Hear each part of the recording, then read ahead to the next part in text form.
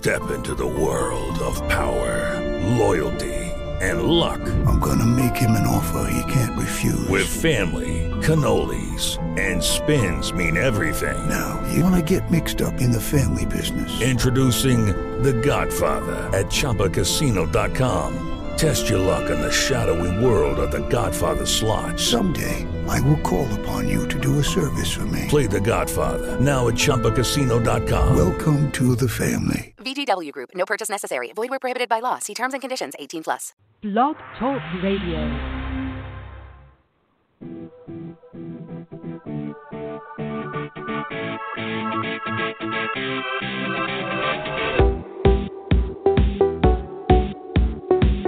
Broadcasting live around the world, this is The Ryan Lindsay Show. Phone lines are open to speak with Ryan or any of his guests at 319-527-6702 or email Ryan. The email address is ryan@ryanlindsayshow.com. Now, here's Ryan Lindsay. From the beautiful Northwoods of Wisconsin, I am Ryan Lindsay. So glad to have you here with us tonight. It is the last Wednesday of the month, which means Psychic John Russell is on the show. He's the best of the best, folks. So if you want to call in and get your mini reading, then feel free, give a call. We've already got a few of you on the line. But give a call. The number is 319-527-6702. That's 319-527-6002. We're going to talk about his book, Riding with Ghosts, Angels, and the Spirits of the Dead. We'll also talk, he wants to talk about psychometry a little bit. So we'll be getting into all of that tonight. Long program tonight, so there's plenty of time for your calls. We're going to try to get to all of you. So keep it to one question or comment, and then a follow-up maybe, and then we're gonna move on to each call here tonight. I have to welcome my co-host, Mystic Tamara Gleason. Tamara, how are you? Hello, good. Busy day in Mystic Land. Oh, really? Oh, yeah. It was a busy day. Why are you busy? Well, I've been doing I did some past life regression. As you know, I just did the radio show In Search of Reality with Dylan Thomas. So, and we talked about past lives and mysticism and these times we're in right now. So that was fun. And now I'm on here with the boys tonight. Very good. And you're still in Nashville. I'm still in Nashville. Okay, excellent. Yes, I'm here. I'll be here over Thanksgiving, and I'll get back to Wisconsin for the holidays. But right now, I'm still in Nashville. Good. I forgot to do this the last couple of times you've been on, but you need to give out your information on how people can get a hold of you in case they would like to do that. They listen to you every day. Every day you're on the show here, so we need to get your contact information out there. Yes, absolutely. Well, of course you can find me at Mystic Sisters Tamara Gleason on Facebook. Message me there. You can find me at themysticsisters.net. And every Monday, Wednesday, and Friday right here on this show as a co-host with Mr. Ryan Lindsay. So, there's many ways to get a hold of me. And I'm having a special of 22. I'm having a special this week. I should really announce this. This week, I have my traditional annual Black Friday, but I'm extending that sale all week long until midnight on Cyber Monday, which is a way of giving back truly. This is when my clients of 22 years take full advantage of my deal, and I'm having a special one since it's 22 years. I'm doing, my twofer, meaning buy one, get one. So have one, get a session, phone session, virtual session with me, or if you're in the Nashville area right now. But these are good for a year. So a lot of people are buying up Christmas gifts as a gift of a wonderful session with me for their family, and that just spreads the love. So that's what I'm up to. I'm just promotion. Thanks for the promotion, Ryan. Oh, of course. You're busy. You're very busy. You've been doing this a long time, and you're getting busier all the time, aren't you? Well, it's definitely a good time for mystics, right? But with that, it's like every intuitive healer, light worker, people of assistance, it all comes to now. This is when it's like, this is where, that's why we're here, to raise the vibe, right? So, exactly. Our world needs that. So we're all on duty here. And thank you for your service. How have you been? Oh, excellent. Once I get John on, I'm going to tell you guys about my own little ghost story that's been happening the last week in my house. So it's weird. It's incredibly haunted right now. I can't even tell you. Yes, I can't even tell you how thin the veils are. We have lots of those stories. I've had several of them since I've been here. So, yeah, let's get John on. Okay, all right. I'll introduce him. As an internationally known professional psychic, John Russell has experienced a host of compelling and sometimes spine-chilling paranormal adventures. His book is Riding with Ghosts, Angels, and the Spirits of the Dead. It's an episodic collection of really good ghost stories, all of which happen to be true. He joins me as he does the last Wednesday of every month, Mr. John Russell. John, how are you? Ryan, I'm doing great. Tamara, it's good to hear from you. I'm glad everybody's doing good. I'm excited and happy to be here as always, and we're going to have a fun show tonight. I'm going to do things a little bit different along the way, and I was telling Ryan in an email I have a rather comical holiday psychic experience to relate, so we'll do that, and that's kind of fun. And in addition to taking calls, talking about the book, I'm going to teach people that in the listening audience how to do psychometry tonight. Yeah. What is that? Well, psychometry is where, in its most basic and most simple form, you hold an object, and then you get the vibrations from that object, and you allow that object to inform you with feelings, emotions, sensations, memories, pictures, events, whatever, that come into your mind. And the practical side of that is that, people think, oh, well, that's a cute party trick. Somebody can give me a watch and I can say, oh, your grandfather owned this and he worked for the railroad and da-da-da-da-da. And everybody's, oh, cool, amazed. But there's a practical side to this. Once you practice psychometry and get learned in it and it becomes second nature to you, then you don't necessarily have to have an object. You can go into a place of business, for example, and receive the vibrations and the energies from the people that are there and the things that surround you and tell if they're on the up and up or not, or if they're lying to you or not. So there's lots of practical applications there once you develop this, and it's a very easy skill to learn to develop, and then like anything else, the more you practice, the better you're going to be. Excellent. So I would imagine that something like jewelry would be you mentioned a watch, but something like jewelry would be a good thing for psychometry to kind of get somebody's vibration since they wear it often and it's close to their skin. Yeah, anything, any object that the person has handled a lot, kept on them a lot, has a lot of special memories, vivid emotional associations with that object. It could be a rock, it could be a knife, it could be a stick, it could be a piece of jewelry, it could be a keychain, it could be a tape dispenser, that this belonged to my grandfather and he kept it on his desk and da-da-da-da-da. So anything that has a personal connection and a personal meaning to someone that they've handled a lot, that's been in the family for a while, that they love, that they cherish, that they have an affection for and an affinity toward, any object can be used. Okay, excellent. Yeah, we'll have fun talking about that in a little while. Absolutely. The book, again, Riding with Ghosts, Angels, and the Spirits of the Dead. How are the sales going of the book? Well, thank you. The Riding with Ghosts, Angels, and the Spirits of the Dead, you can get that at my website, ridingwithghosts.net. There's links on there to buy it at a number of online booksellers, Amazon, Barnes & Noble, etc. And the sales are going really well, even better than I expected out of the chute. It's only been out for a couple of months now. It was published in September of this year.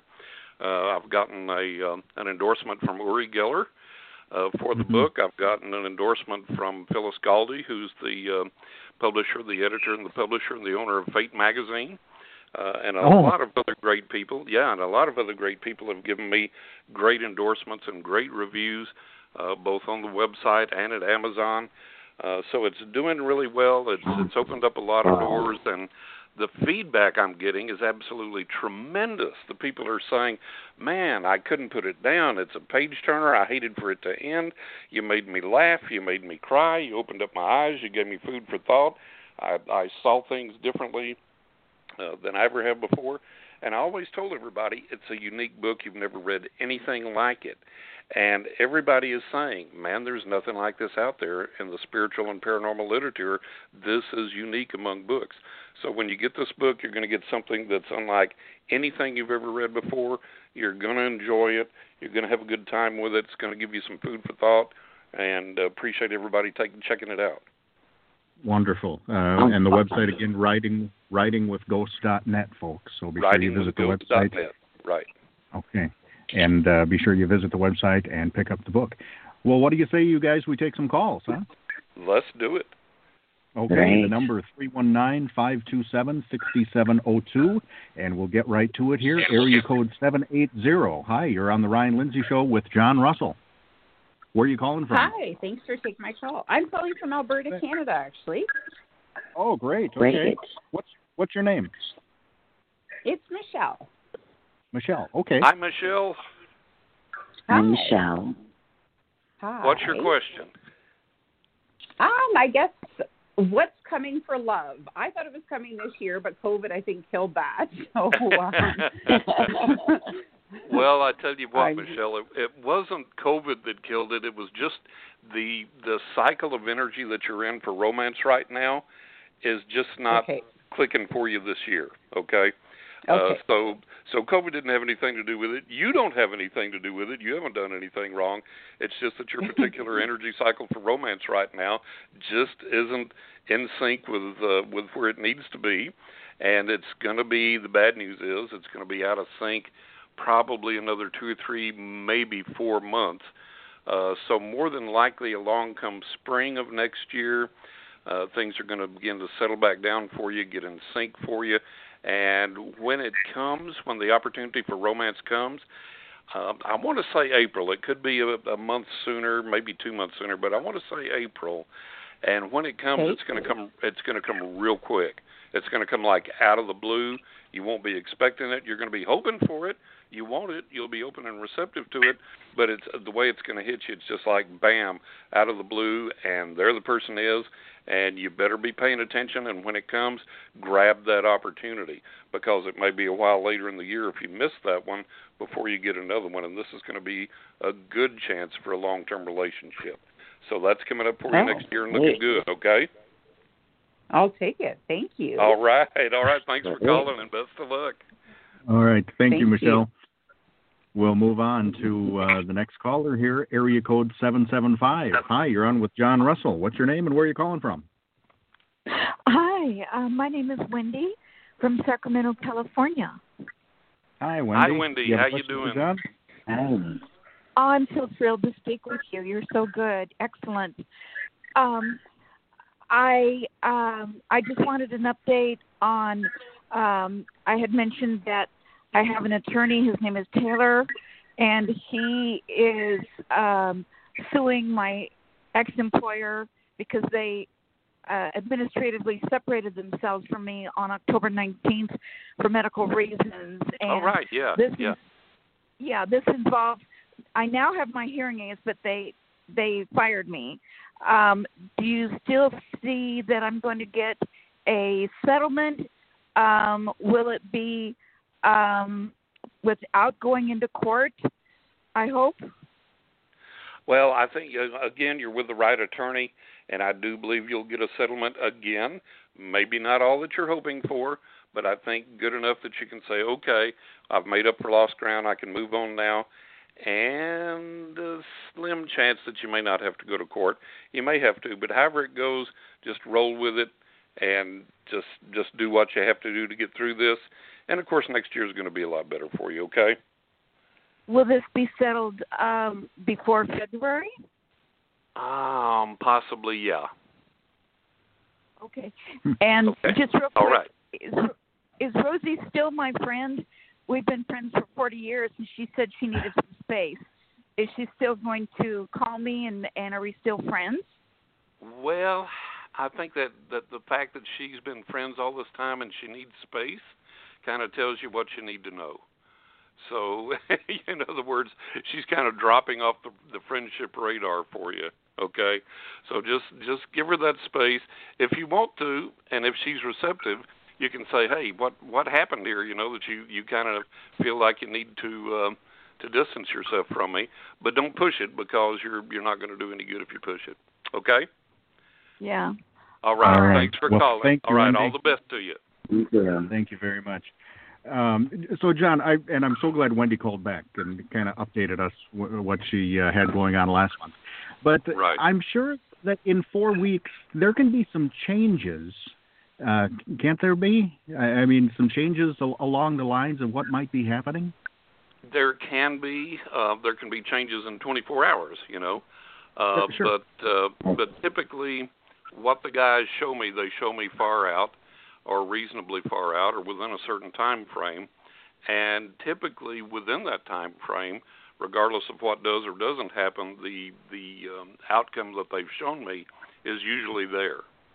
So That's why I tell clients is, like if I tell you this is the pattern for the next 3 or 4 months, don't call me a week later and go, da-da-da-da-da. No. Let this play out, Let's get down the road with this thing. And, don't, I have clients, they want to call me every month. And I'm like, no, you don't need to. It's going to be wasting your money and time and effort. It's not necessary. I said, now, if during this time frame something comes up that I haven't foreseen, and Trump's helicopter lands in your backyard and he comes out and tells you that you're his long-lost daughter, and you go, oh, geez, I got to call John. Yes, if there's something spectacular like that, absolutely. But otherwise, hey, look, give things a chance to play out. And I'm as impatient as everybody else. I want all my problems solved yesterday, but it doesn't work that way. And we have a process, and we have time to go through, and we have life lessons to learn during that time frame, and we need to focus on and work on those things and let things play themselves out till the next piece of the puzzle then falls into place. Sure. Right. John Russell on the show, folks. It is the last Wednesday of the month, and we have him on the show the last Wednesday of every month. Give a call, 319-527-6702, and we're moving right along to area code 303. Hi, what's your name and where are you calling from? Hey, I'm really pleased to find your show. I remember I listened to you guys a while back. My name's Allison, and where are you calling from, Allison? Oh, that's what I thought, yeah. I'm in Phoenix. Phoenix, okay, great. You have a question for John? Yeah. I am at my retirement age. I have one more big move left in me, relocation. I have it really narrowed down to very different states. The most important quality to me is maintaining keeping libertarianism, very much a constitutionalist. I have it narrowed down to 3 states. One, do you need the names of the states, or can I just go ahead and give me the states you're considering. Okay. Yeah, maintaining my own free will. I'm very strong constitutionalist, so this is really kind of my guiding principle. And no mandated vaccine. I will not do that vaccine. Number 1 is Florida. Number 2 is Missouri, Nebraska, kind of in the running. And number 3 is Idaho. I'm glad you said Florida, because that's what I would have steered you to anyways. That's where I live, and we're very, very strong constitutionally here now, and very, very pro-liberty and so on and so forth. So really consider Florida, and I think you'll be happy. I've been very, very happy here, and I'm an old West Texas boy, so I think that at this stage of the game, Florida may even have Texas beat for its stance on constitutional rights and liberties and so on and so forth. Put Florida in the front running, and you'll be okay. All right? Can I give you just a factoid that has changed my mind about Florida? Your governor has and this is just for you to know, because it's not getting a lot of press, but I don't miss anything. The governor has already signed an executive order for the state surgeon general. Scott Rivkees, has already empowered him to not just mandate the vaccine, but force the vaccine, so that there's a certain clause in the law. I haven't seen anything about that. I haven't seen anything about that. And our governor, that doesn't sound like him at all, trust me, because our governor is, I know. I'm not seeing it. I don't know what news source you're getting it from, but I haven't seen it here. And like I say, I live in Florida, so I don't know. But anyways, consider Florida and you'll be doing okay, all right? Thanks, Allison. Right. We'll talk to you later. All right, bye-bye. Bye. All right, thank you very much. So that was interesting. Let's move on to the next caller here. It just pops up on my screen as a series of ones here. I think this is a private caller. Hi, you're on the Ryan Lindsay Show with John Russell. I'm John Russell, first time calling. Lisa, AZ, Arizona. Okay. Hi, sir. Thank you for being so honest with us. I heard what you said about the example. That's good. Nice. I have a specific question. So there, an old pattern, old friend for many years, and I know he has where he lives. He's having, chaos and misunderstanding situations and conflicts. Wish him well all the time. But I do feel that something is going on right now at this time that I speak, and I want to know if that so is happening at this time. It starts with the R. Yeah, he's still enduring conflict and problems, and this is something that he's just going to have to work through. This is something that you really have kind of lent all the support you can toward, and now it's down to the wire that he has to look at things logically, analytically, and make the rational decision for himself. Okay? Yes, and one more thing, please. Where I work now, John, sir, am I okay to stay there where I'm at? Because there's two personalities that they're like a little bit kind of like an animal. Like they criticize every little judgmental thing, but right. I'm protecting myself. Yeah.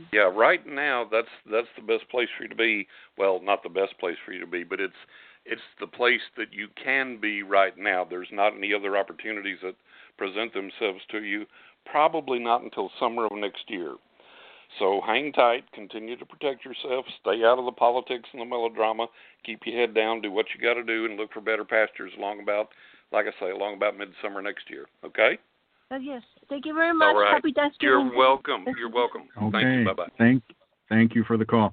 John, I mentioned earlier that I've got a ghost story that just kind of popped up over the last week here. For some reason, in my house, things are falling off shelves by themselves. Yes. Right. Glasses of water just fall right over. A light fixture, the covering on the light fixture fell down on my wife's head the other day, and I don't know what's going on here.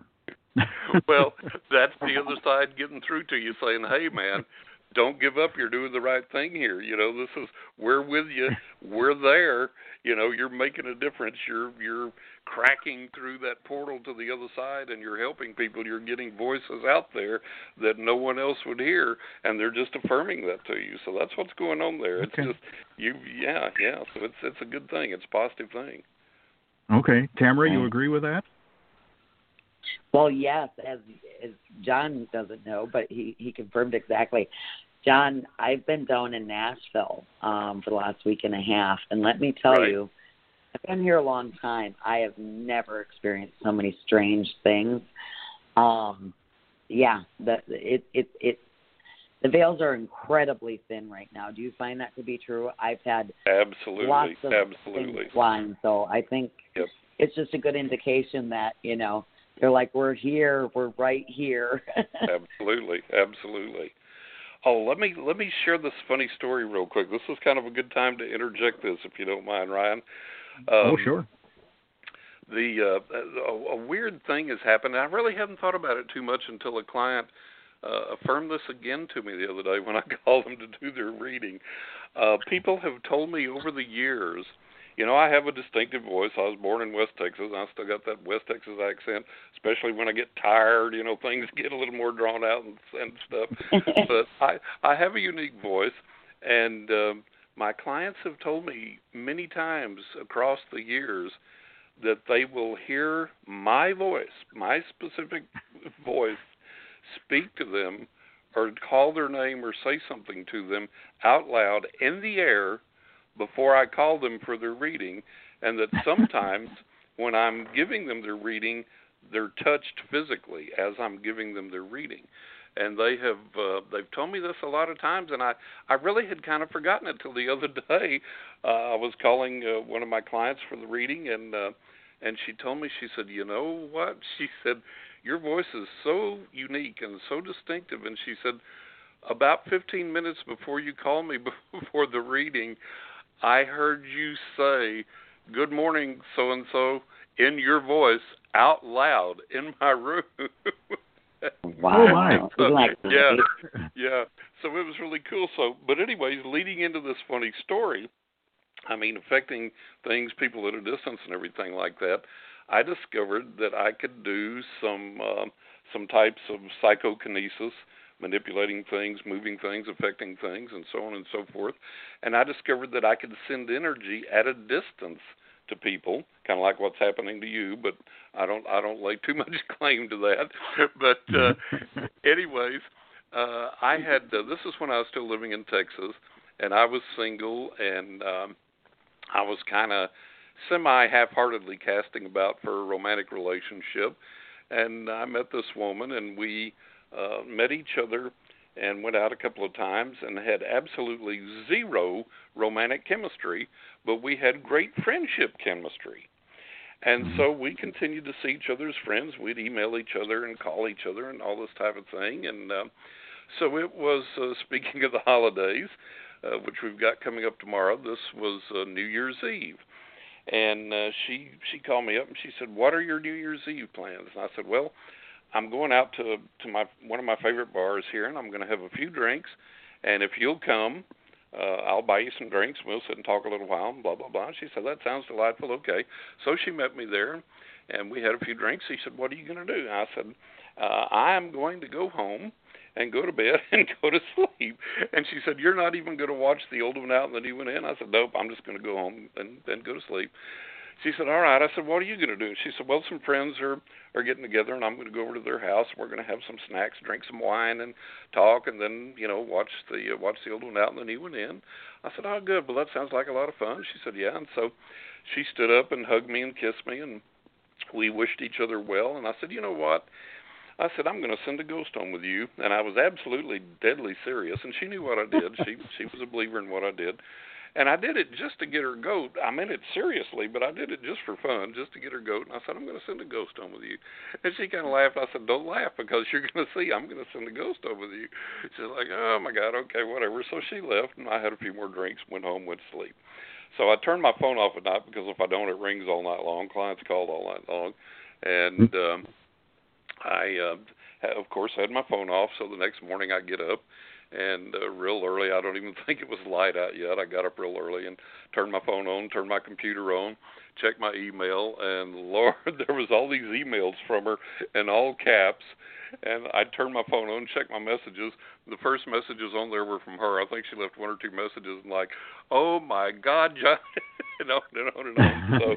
So I read the emails and I listened to her messages, and we talked. And what had happened was she had gone to this friend's house. Now, mind you, this is New Year's Eve. It's winter. It's cold. The houses are closed up tight, right? No drafts, no winds coming in or whatever.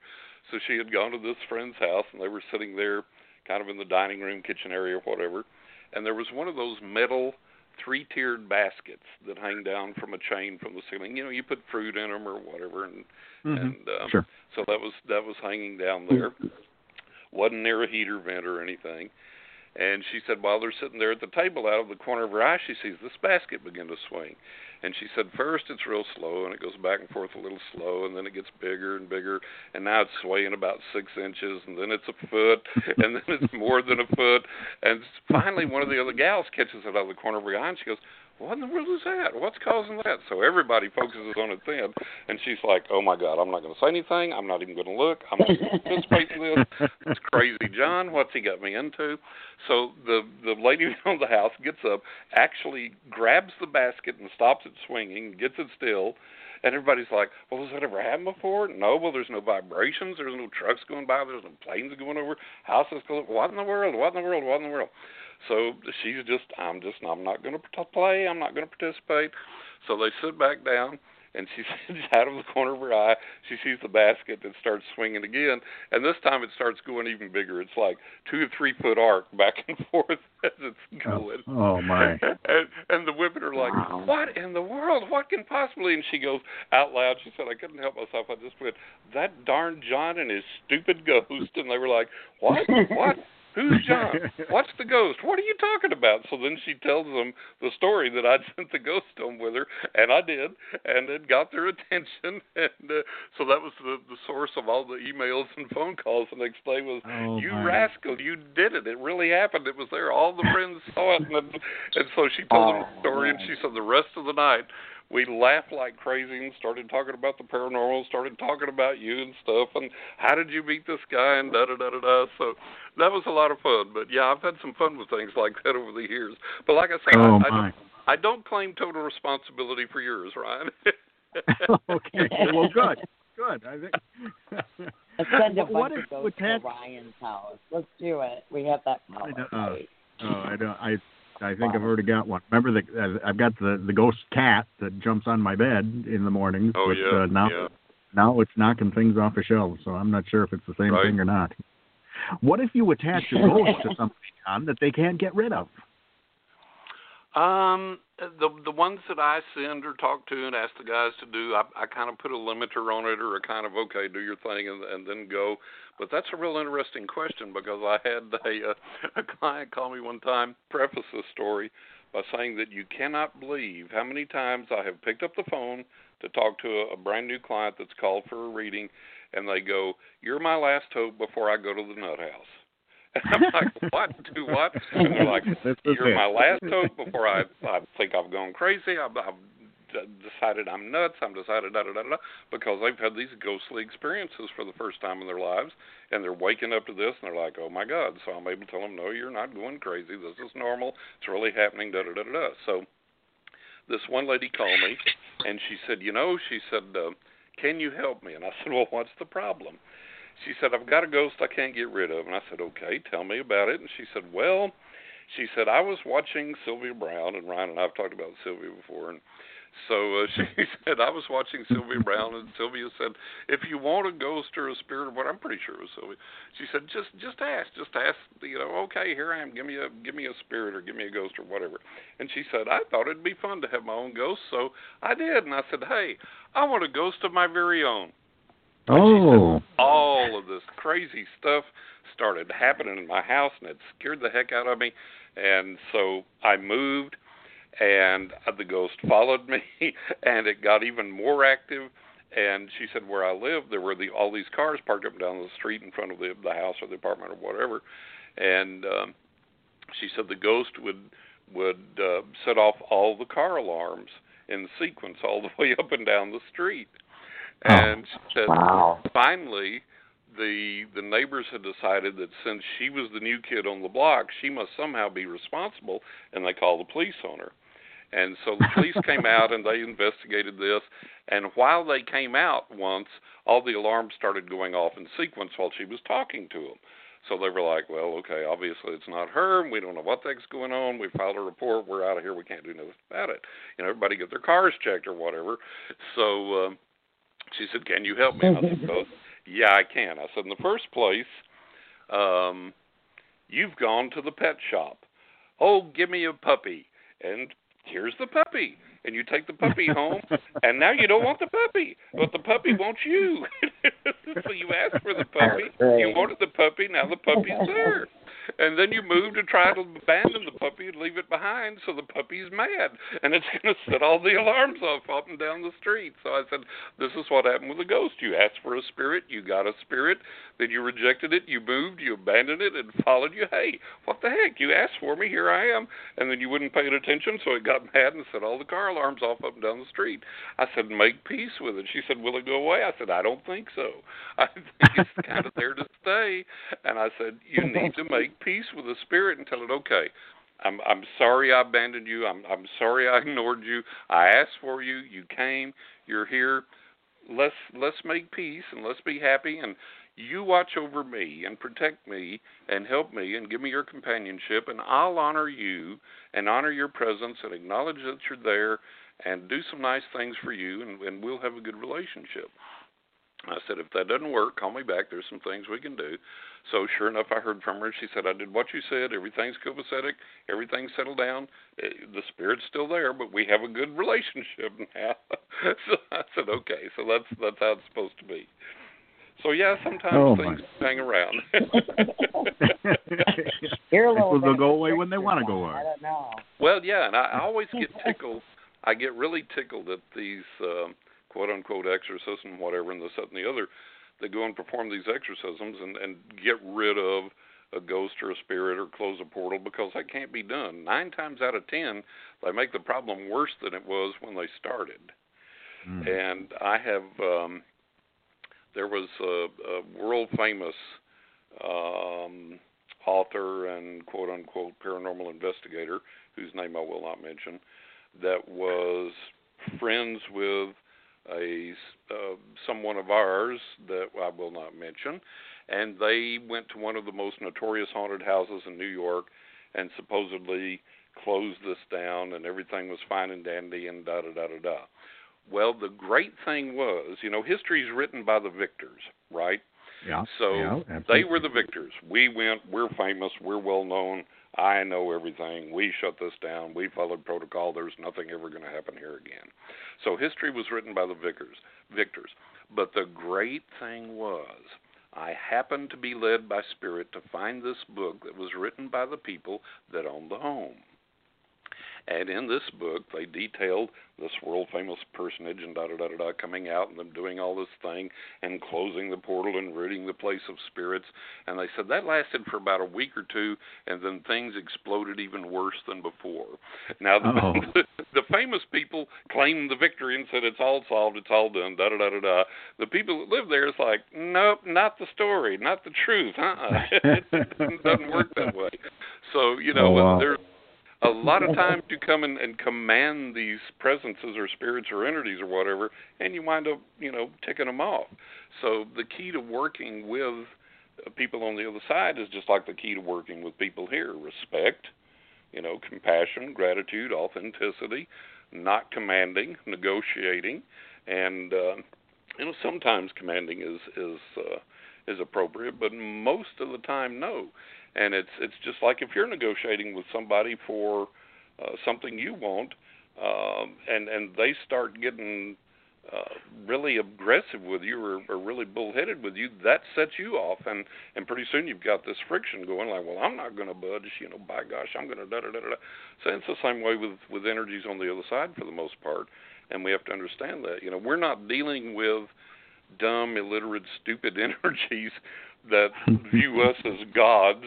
We're dealing with energies that for the most part are a lot more powerful than we are and can see further down the road than we can. In some cases are a lot more intelligent than we are. So we have to understand that, we have to respect that, and we have to approach it that way.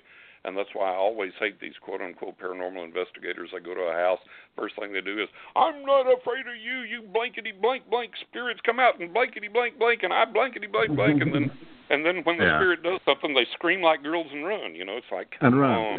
And then they come to me and then the paranormal investigators come to me. We had that experience. My sister and I were down at Bobby Mackey's Music World. And there were a bunch of they felt very seasoned paranormal investigators that, this is very well known to be called the portal to hell. Well, we know it as a portal, and yes, it's what you're vibrating to. A lot of people have gotten attachments there and so forth. But, we were working upstairs and a team was instigating is what we call it, trying to conjure up, Right. And a researcher got pinned up against the wall with, by the throat. Mm-hmm. And then we had to give him PTSD, hypnosis right on the spot and clear his energy field. And that's just it, working in these strange portals. If you don't know what you're doing, yes, I've had to command. It's like when they have to honor our boundaries too, right? So, sometimes, we're always... but sometimes they show you where the boundaries are. Yeah, well, I've had to command for sure. I've been tripped. I've been hit over the head. It's rare, but usually it's just, they just spirits trying to figure shit out. Excuse my language. So, yeah, they'll do whatever it takes sometimes, and sometimes we misunderstand them, right? Of like, exactly. They're not aggressive. They're just aggressively trying to get to their loved one or whatever, Right. Well, and two, we deal with entities, spirits, forces, energies that may not be human, that may be something else, that may be a nature spirit, right. It may be an angelic entity or something of that nature, or some other type of entity that we're not even really aware of or how to classify. And their priorities are not going to be our priorities. Their thoughts are not going to be our thoughts. Their emotions are not going to be our emotions.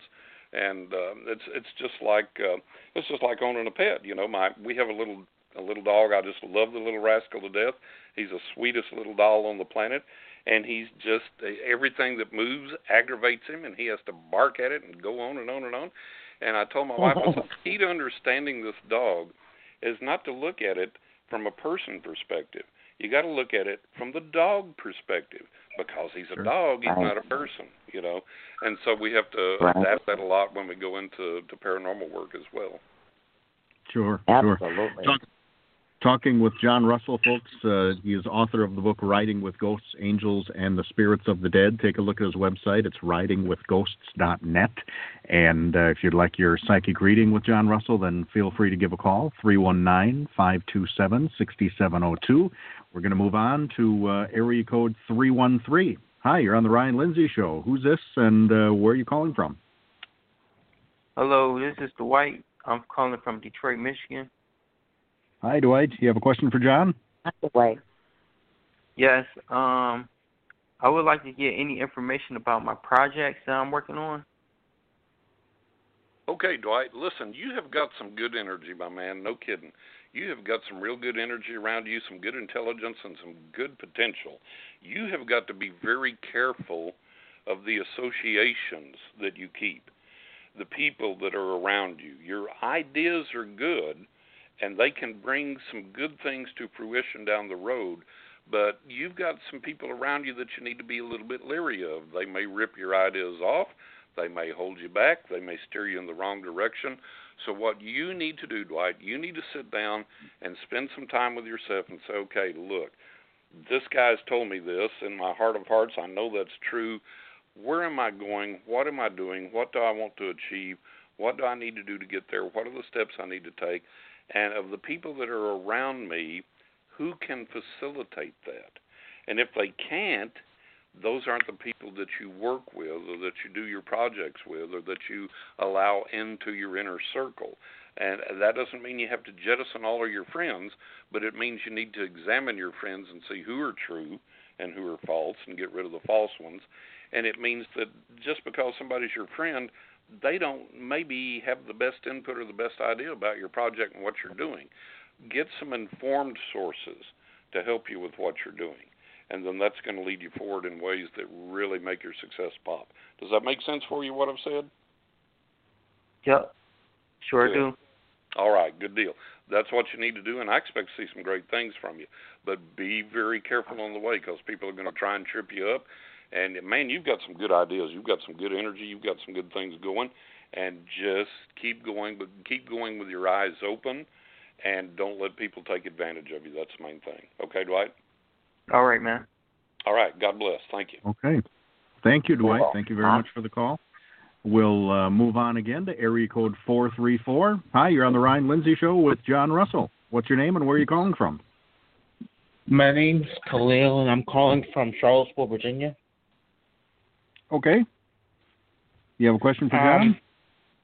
Yeah, I used to live in Washington, D.C., and my mom used to work for the Alcohol, Tobacco, and Firearms Agency. Okay. And I wanted to meet some of the agents, but I was told that when I was at the presidential event, I already met two of the agents, and I was wondering if I actually, because I was told that the only agents that have facial hair, a lot of it, is the ATF agents, and I was wondering if those were ATF agents at the presidential rally. Interesting. I've never heard that before, so I wouldn't really know how to comment from a literal perspective on the ATF agents, but it could very well have been that you did, yes. But I know a lot of agents. I have known some undercover agents. I've known spies. I've known FBI agents and so on and so forth. And a lot of people, when they do undercover work or when they do get into a certain assignment or a certain area, they do grow facial hair. And it's just kind of like in keeping with the look of, typical genres of tough guys or criminals or whatever, usually have facial hair. Like me, I'm a biker. I have facial hair. Most of the bikers I know have facial hair. So yeah, a lot of guys that do grow facial hair. Yeah.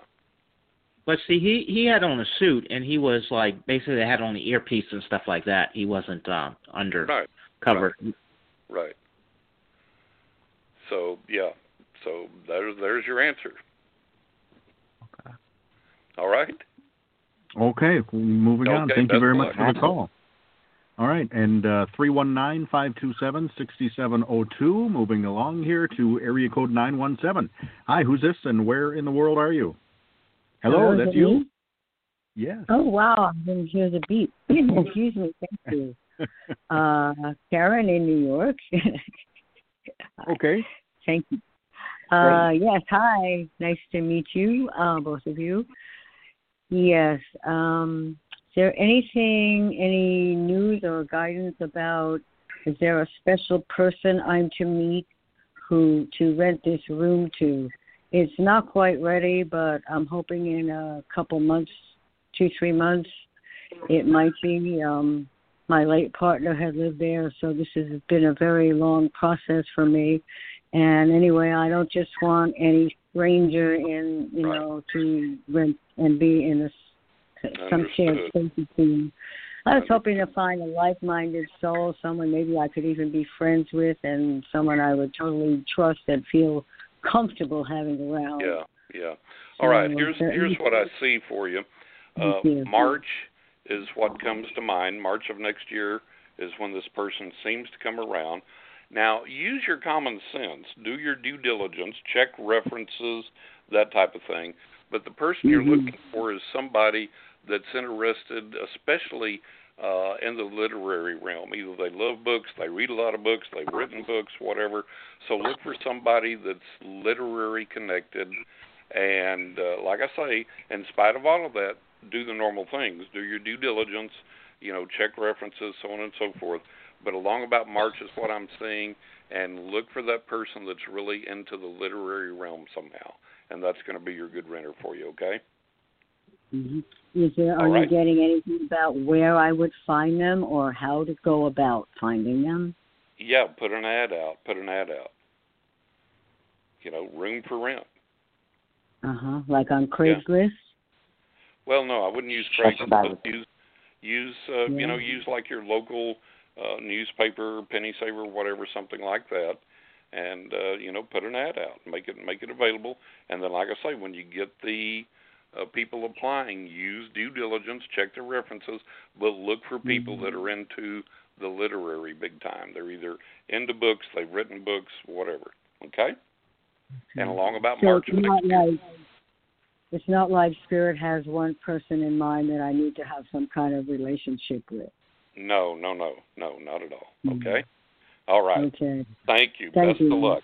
Bye-bye. All right. Thank you, Karen. I was glad you said not in Craigslist, John. Yeah, no kidding. you never know what you're going to get. You put an ad in Craigslist. Hey, man, you want to see a picture of my book? I'm sure. Oh, Lord. Oh, boy. Okay, moving on. Area code 856. Hi, you're on the Ryan Lindsay Show with John Russell. What's your name and where are you calling from? Hi, it's Rosemaria from New Jersey. Hi, Rosemary. How are you? Good. Either a new relationship that's coming in soon or financial with work, either one. Okay, let's do both. Rosemary, let's see. Relationship, scratch everything, erase everything off the board right now. There's nobody around you currently that is a good long-term relationship, nor are they going to be. It's going to be sometime next year, probably, I'm going to say May to July is going to be the prime time next year for you to connect with somebody good as a relationship. And as far as career goes, it's time for a change. You need to do something different there, and it may require some training on your part or some reorientation, and that's something you need to look forward to in the next year and think about doing something different and progressing, moving onward in a different way. Okay? All right, cool. Appreciate it. You're welcome. Best of luck to you. Thanks. Okay. You too. Thank you for the call. And I want to remind folks that if you'd like to get on the air, we've got a few people on hold now and been holding for a long time, so thank you very much for your patience. But if you want to get on the air with John Russell to ask us a question for a psychic reading, you do need to press the number 1 on your keypad there for Blog Talk Radio to tell me that you would like to go on the air. So that kind of raises your hand to me and lets me know that you're waiting in the host queue. So remember that. Hit the number 1. We'll move on again to area code 203. Hi, you're on the show with John Russell. Who's this and where are you calling from? Hi, John. My name is Michelle. I'm calling from Los Angeles, California. Oh, great. Hi, Michelle. How are you doing? Hi. All right. Hi. I'm trying to look for another job myself, and I put my resume out to some companies and just trying to figure out what the best job might be if one, is actually offered. And I think there are some that are more probable than others too. Right. Like there's one in Utah. No, don't do Utah. If you come up with something in New York, consider New York. Okay. Really? Yeah. I consider New York. Look for something in New York, and I think it's time for you to get out of California. I think it's not a negative energy. It's not a bad energy. It's just not where you connect with the best opportunity right now. And oddly enough, across the country, in New York is. And so in what you're trying to achieve and what you're trying to accomplish, start putting out feelers in New York, start looking in New York, and you'll be happy when you make that move. Now, it's not going to be a permanent move. You'll be there maybe 5 years, something like that, and then it'll be time to go elsewhere. You can look at that when time comes. But right now, New York is the key for you. Okay? When you say New York, would you think like Long Island, upstate New York? Yeah, Westchester? any place in New York. Any place in New York. Really? You're not the first who has said that. Actually, I had 2 other psychics say New York too. There you go. Well, you're getting all the confirmation that you need. So it's time to rock and roll. Yep. All right. Best of luck to you, and thanks for calling. That's a lot. Hey, thank you. Bye-bye. All right. Bye-bye. All right. Bye-bye. 319-527-6702, folks, with John Russell, author of Riding with Ghosts, Angels, and the Spirits of the Dead. Take a look at his website, ridingwithghosts.net, for information on the book and to buy it there. John, we got to talk about psychometry here. We wanted to teach people about psychometry. Explain what it is again, and let's get into it. We're going to teach people how to do psychometry. Psychometry is the art of taking any physical object and then receiving the vibrations from that object in such a way that you receive mental pictures, emotions, feelings, instances, circumstances from that person's life that relate to them. It could be coming from their relatives, from some family event, from some direct event in their life, from people they've known that have crossed over, on and on and on. So there's infinite possibilities there. So the easiest way to do this, you want to get somebody, number one, that's going to take it seriously and not act silly and not act goofy and not sit around and laugh and do a bunch of nonsense. It's a serious exercise, so find a friend that you can do this with in a serious way. Now, what you want to do is with this friend, they have to have an object that they have full knowledge of. If they have just bought a locket at the local flea market, don't bring that. They're not going to be able to tell you a thing about it, and you may get 20 impressions from it. Those 20 impressions may be 100% accurate, but they're not going to know that because they don't know the history of the locket. So get your friend to bring something that they know intimately, not something that they've just bought, not something that they bought a year ago and they've worn twice, like earrings or whatever, something that they carry all the time, or something that they have that has significance and association connection to a beloved family member that they knew well, or has a connection to a specific event or a specific location or circumstance or whatever, something that they can validate and verify if you start receiving things and giving them information. I'll tell you the example of what I mean. I had a friend of mine, and now I'm a little more advanced in this, so I'm able to do this with new objects, okay? Most people need something that's been around a while to start out with. But like I say, I've been doing this a long time. So I had this friend. We were sitting out having drinks one night, and I said, "Oh, I love those earrings." She said, "Yeah, I just bought those." I said, "Hush, I'm going to tell you where you bought them." I said, "You bought them in Austin. You bought them on 6th Street. There was a vendor. The booth looked like this. It was an outdoor vendor on the street. It was a sunny day, blue skies, sunshine, da-da-da-da, and I was 100% right." So that's the kind of image that you receive with psychometry. And then with another friend of mine, he gave me a pocket knife, and I said, "This belonged to your dad." And I said, "Your dad had a falling out with this guy over money at this place of work, and they had a big dispute over this, and da-da-da-da-da." And he said, "My God, I hadn't even thought about that in years and years and years, but you're right." So those are the types of things that come to you through psychometry. But again, starting out, get a friend that will be supportive, be helpful, and not be silly, not be goofy and laughing, but take it seriously, and get somebody that has an object that they know the history of and are familiar with the history of. Now, when you do that, you're going to sit down with you and your friend, turn your cell phones off, turn the TV off, don't have any distractions going, focus and concentrate. Let your friend hang on to that object for a little bit and think about what it means to them, who all's connected with it, and so on and so forth. And then give that object to you and put it in your hands. What you're going to do is take a deep breath, and you're going to relax, and you're going to close your eyes.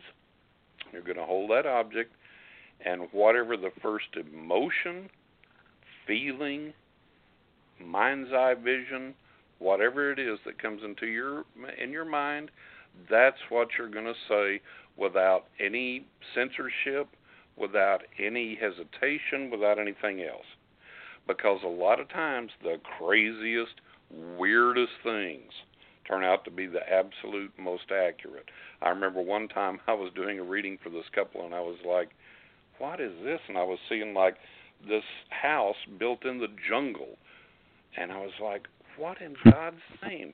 And I couldn't get past it. So finally, and I, "Oh yeah, we just, like in overseas somewhere in this jungle, they had just built this house." And I was like, "Oh, for God's sake." So don't be afraid. Don't be afraid to say whatever comes into your mind, your emotions, your feelings, whatever. And it's important that your friend write down what you say and not give you immediate feedback. Just say, "Well, I'm getting this red barn and there's this tractor." Okay? And your friend's going to write that down and not tell you yes or no at that stage. Just, okay, and then what comes next? "Well, there's this dog running around." And da-da-da-da-da. Okay, and the friend writes that down. You go on your own. And you just, whatever comes to you like that, let it out. Don't censor it. Don't think about it. Don't try and restate it. Just, well, I saw a red barn and a tractor. Okay, say that. Don't censor it. Don't try and fancy it up. Don't just, I saw a red barn and a tractor. Okay, great. That's all you need to do. And just whatever comes next. And then when it runs out and you don't get anything else, stop. And then go to your friend and say, okay, what did I see? What of what I saw had meaning for you? Did it mean anything? Are these things you can relate to? Well, yeah, I grew up on a farm. We had a tractor, and there was this little dog that used to come out and run around the barn, whatever, and da-da-da-da-da. So that's how you do this, and that's how you learn. That's how you practice. Now, if there's some misses in there, don't be upset.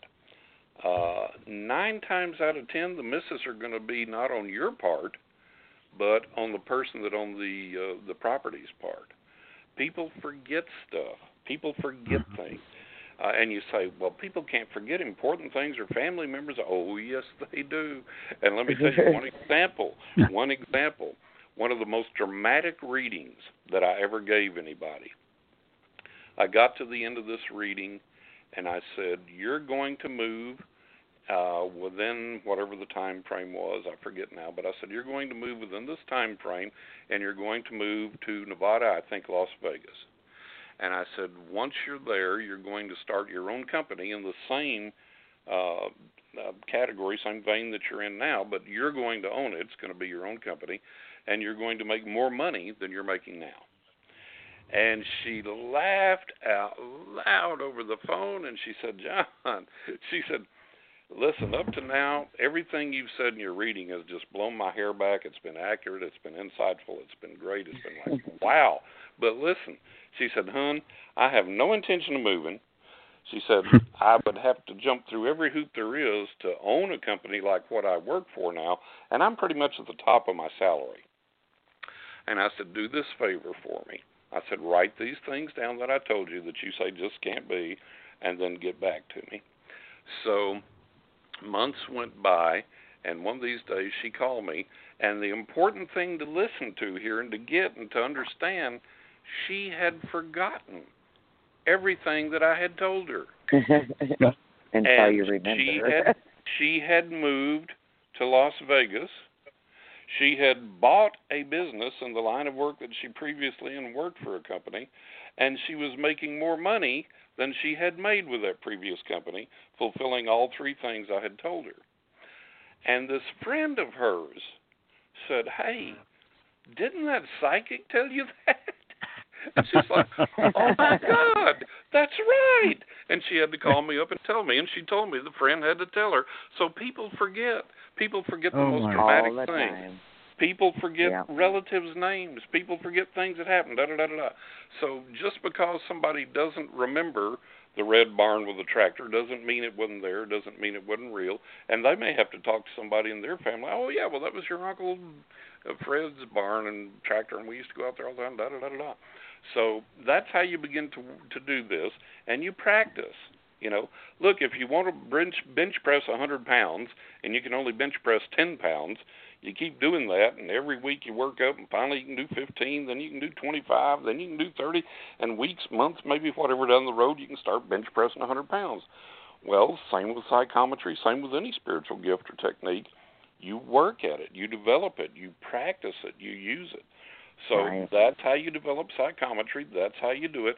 And like I say, the practical application comes from when you can sit down with several friends and grab an object and get 70, 80, 90, maybe even 100% things right about that object. Then in your personal life, you start extrapolating that and allowing that energy to feed into you when you go places. And somebody sits across from you at a desk and says, look, here's a good deal. This is the best we can offer you, da-da-da-da-da. And you can tune into those senses that you use in psychometry, and they can tell you, no, wait a minute, this guy's lying. This isn't the best deal you can get.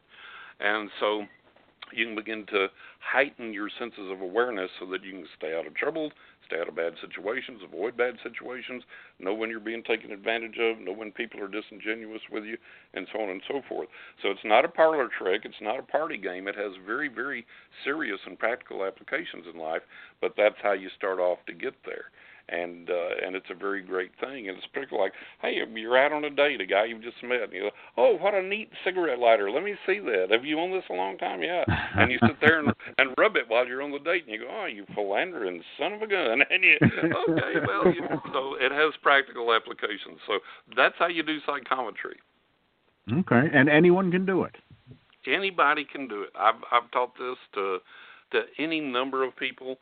And you just have to be willing to suspend disbelief and just be open and receptive and willing to just say, okay, well, this comes in my mind. It's a weird thing. I don't think it would apply to my friend. Get that thinking out of your head. Whatever comes in your mind, say it. Let your friend write it down. They'll give you the feedback later. And that's how you train yourself, and you get better and you get better and you get better. But anybody can do it, absolutely. Interesting.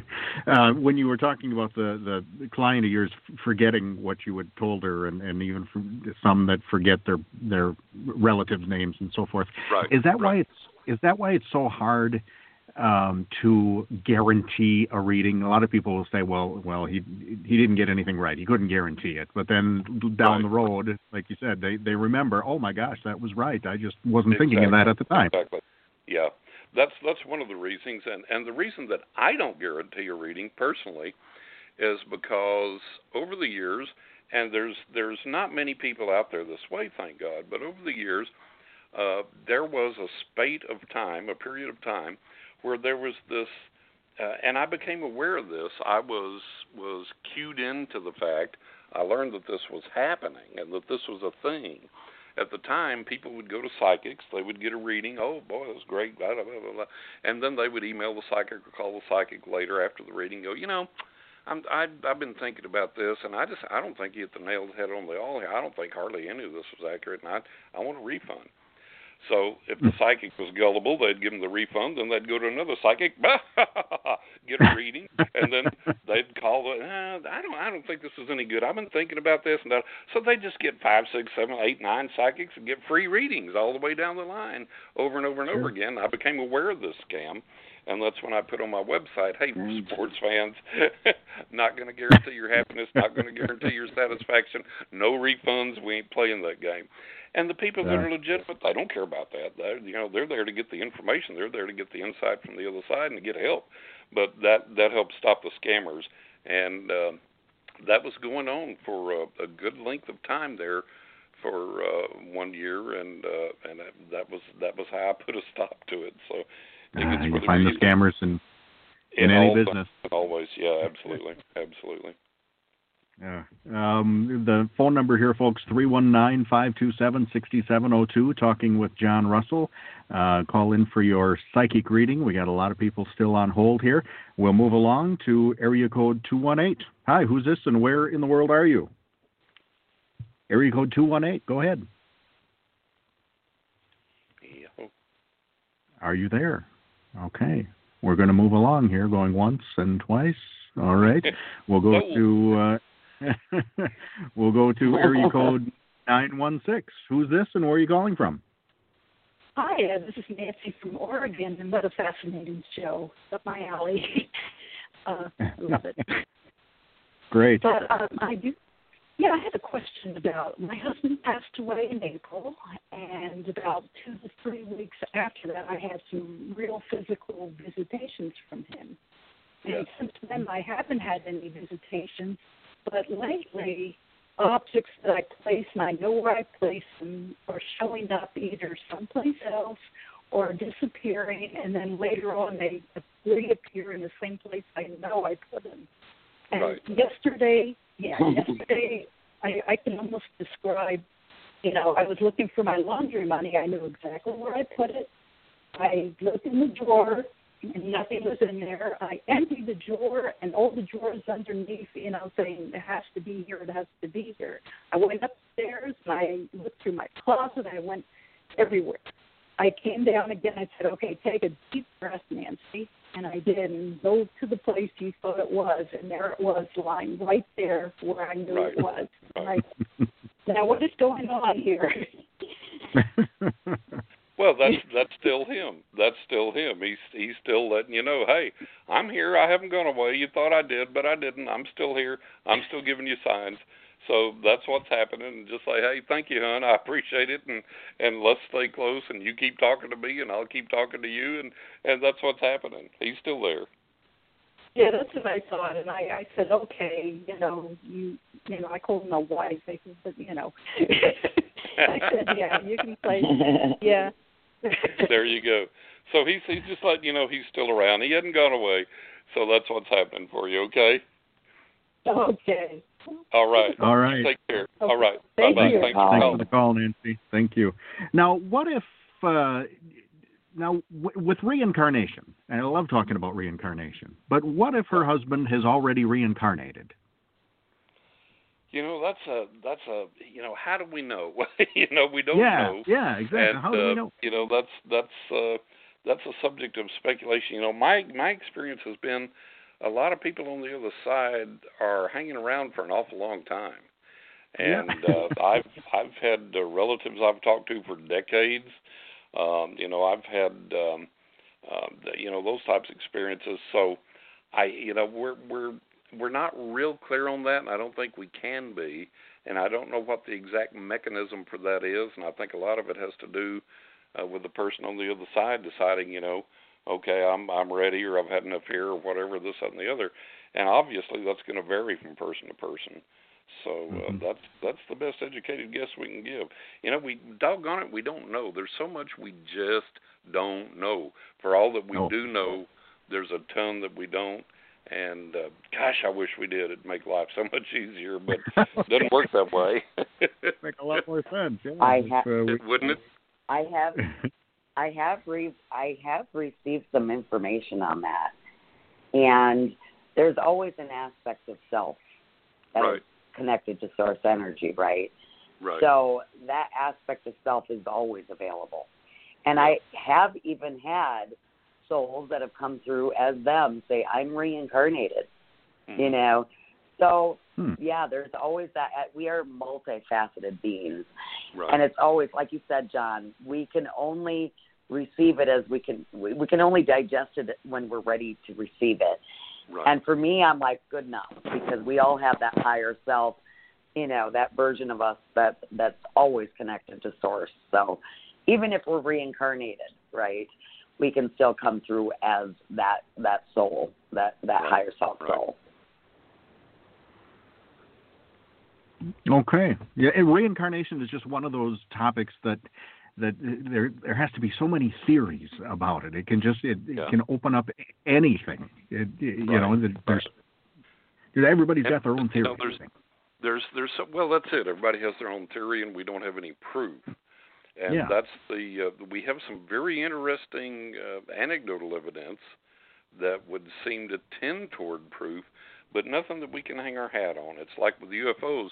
We have the best researchers in the world that have been doing this stuff for decades. And guess what? All the best researchers in the world still admit we don't know. I just watched 3 documentaries on Amazon.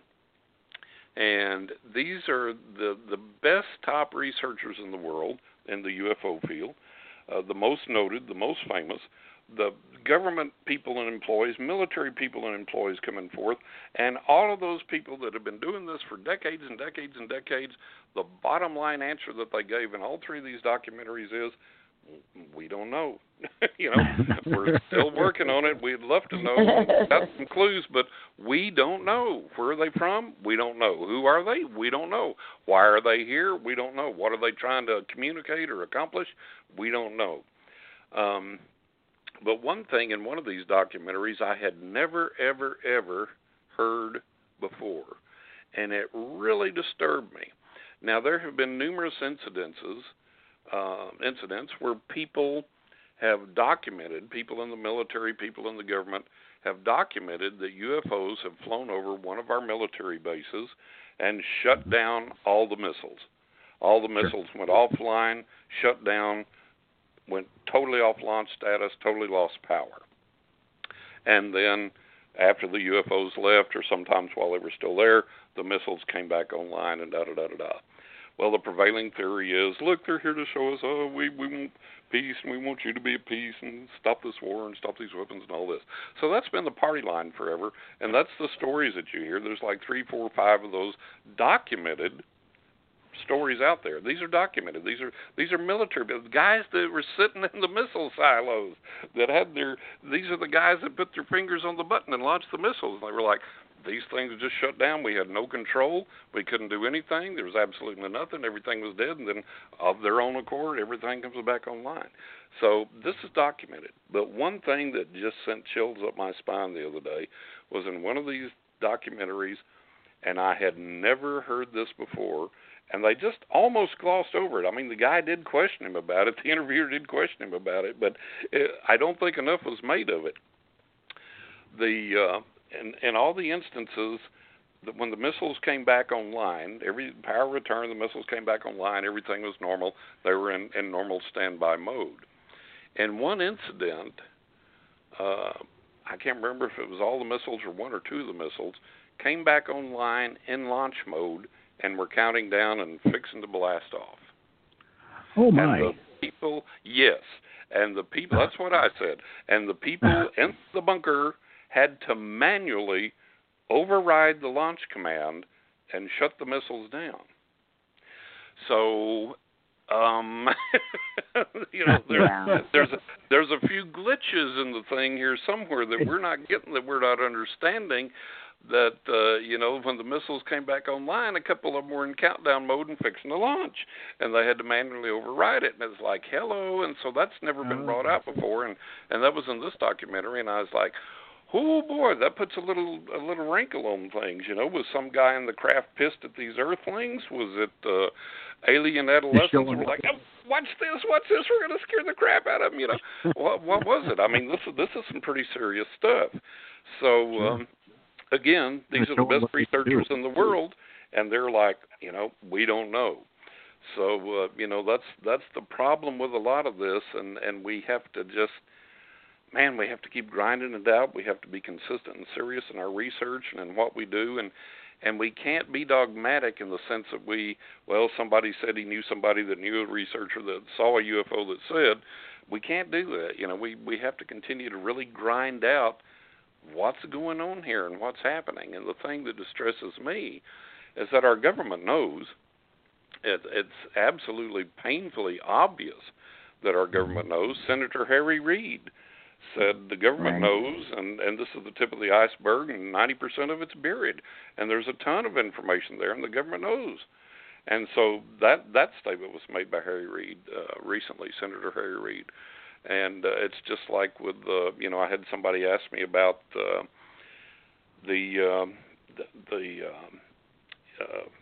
psychic and paranormal things. What is the government involved with that? Well, for a number of years, it's known that we had the remote viewing programs and so on and so forth. There's plenty of documentation that occurred. And so, the government knows all this, but for whatever reason or reasons, they're keeping it from us and hiding it from us. And that's what we need to be looking at and addressing. And sometimes it gets a little scary if you do. I was at Alien Encounter 98 in Roswell, New Mexico. I was doing readings there, and that was where I first saw Stanton Friedman lecture in person. And one morning I got up and I went downtown to the Roswell UFO Museum. And being a psychic doesn't matter. You got to go. It's the touristy thing to do, right? Especially for a psychic.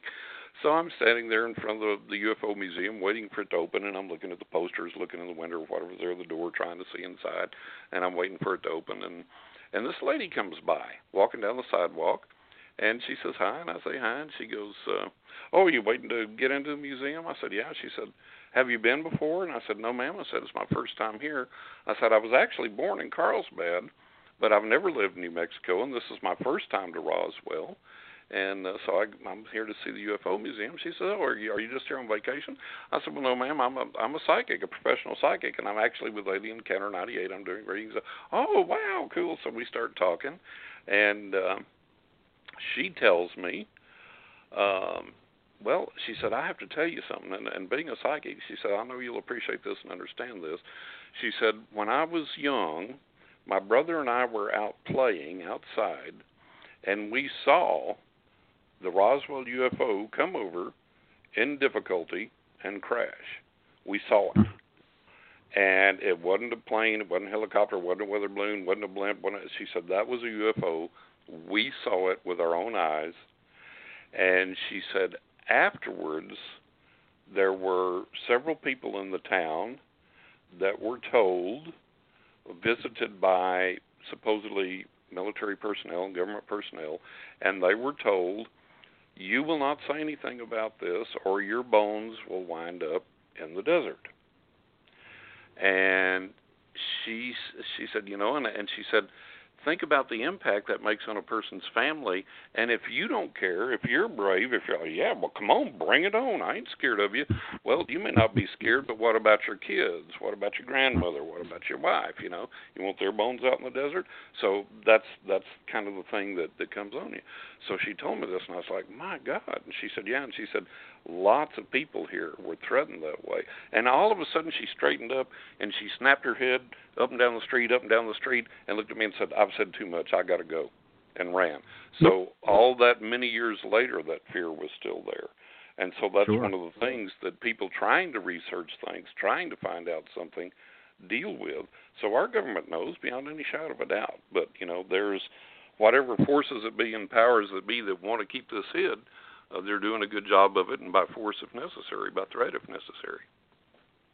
Don't you get the feeling, though, that we're on the verge of knowing so much more? I mean, it's on TV, the Ancient Aliens, and we've had those releases from the military where they see those crafts that we don't know what they are. You get the feeling that they're trying to kind of gear us up for some sort of revelation. I think they're placating us. I think they're giving us just enough that we're like, oh, looky, we're on the verge of disclosure, and I don't think we are. I think they're giving us just enough to shut us up and to make us hopeful and excited, and, look at the peasants out here dancing, and look, oh, geez, they're all excited about Luis Elizondo's revelations, and oh, boy, and we'll just keep it going another 20 years, and, unfortunately, I think that's really where we're at. And I think what we have to do as a whole, as people, is come together in this spiritual power. And like Tamara talks about all the time, raising this vibration up forcefully enough in unison to break through that and to say, hey, what is going on here? So it's a battle, it's a struggle. I'm not sure why it's a battle or struggle, other than that there are powerful, wealthy, influential forces on this planet that don't want it out there for whatever reason. And you have to wonder what the reticence is on the alien side. If they have this technology, if they have this power, if they have this ability, why don't they just override that and say, hey, come down and say, look, guys, here's the real deal. But they don't do that, and you kind of have to wonder why. So the whole thing's a big mystery that, again, we haven't gotten to the bottom of, but we have to keep chipping away at, and hopefully down the road we'll get something done. Someday. Let's hope. We're talking to John Russell, author of Riding with Ghosts, Angels, and the Spirits of the Dead. Again, take a look at his website. ridingwithghosts.net is the website to take a look at the book, find out more information about John Russell. And we're going to go back to the phones here. Area code 347. Hi, you're on the Ryan Lindsay Show. Hi, thank you so much for taking my call. You bet. What's your name and where are you calling from? My name is Tanika, and I'm calling from New York. Okay. You have a question for John? Yes, I'm a first-time caller, and I could really use some good advice or some insight into a love situation in my job. Okay. With my relationship, I just wanted to know if you see someone that I care about, that I was involved with, that he's sort of still in my life. I'm not sure if he's seen other people or if you see us being in a relationship or not. Run. And with my job, run. Get away from this person. This person definitely needs to be out of your life and not a part of your life in any aspect of a relationship.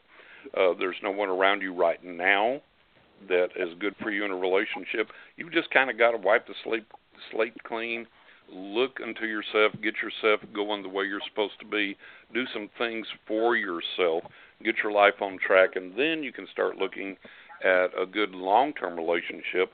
And the bad news is that's probably not going to come until about October of next year, okay? So that's a long way away. Now, that doesn't mean between now and then you have to be a hermit. You can go out and casually date and have fun, whatever. Don't wear your heart on your sleeve. Don't think, oh, I found Mr. Right, because I really seriously don't see that happening until about October of next year. And so between now and then, use that time to focus on yourself, to grow, to do some things that you want to do, learn some things you want to do, experience some things that you want to. And as far as your job situation, what do you do for a job? What's your job?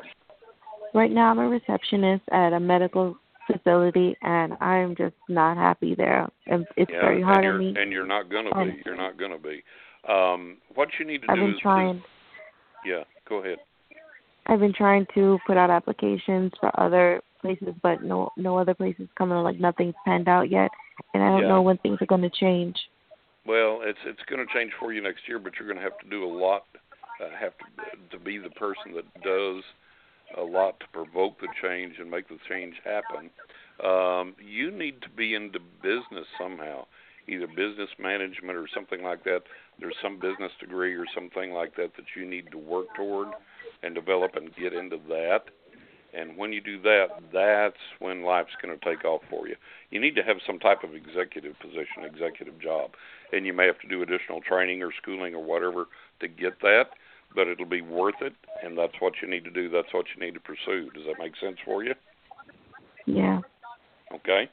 All right, so do that. It's going to be hard. It's going to be difficult. You may have to be your own cheerleader sometimes, but that's where you need to go. And when you do that, it's going to pay off for you. You're going to be happy. You're going to have a lot more self-respect, a lot more self-esteem. And look, you're too bright and smart and personality-wise and everything to be doing what you're doing right. You're wasting yourself where you're at right now, and you know it.